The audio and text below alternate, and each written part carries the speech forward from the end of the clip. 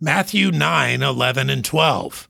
And when the Pharisees saw it, they said unto his disciples, Why eateth your master with publicans and sinners?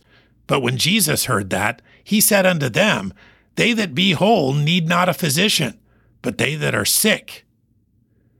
Jesus had just called the tax collector Matthew to follow him. Now he sat at Matthew's house with other sinners. The Pharisees that had a problem with this were lacking perspective. Pride has a tendency to blind the eyes in this way. When Jesus says those that are sick need a physician, he doesn't mean to say that the Pharisees are healthy. They are sick with sin just as much as the people at Matthew's table. But the Pharisees perceive themselves as whole. And until they see the reality of their sin, they cannot see the need for a great physician. Jesus came to save sinners, those labeled sinners by society for obvious wrongdoing, and those who maintain a pious exterior. All are sick with sin.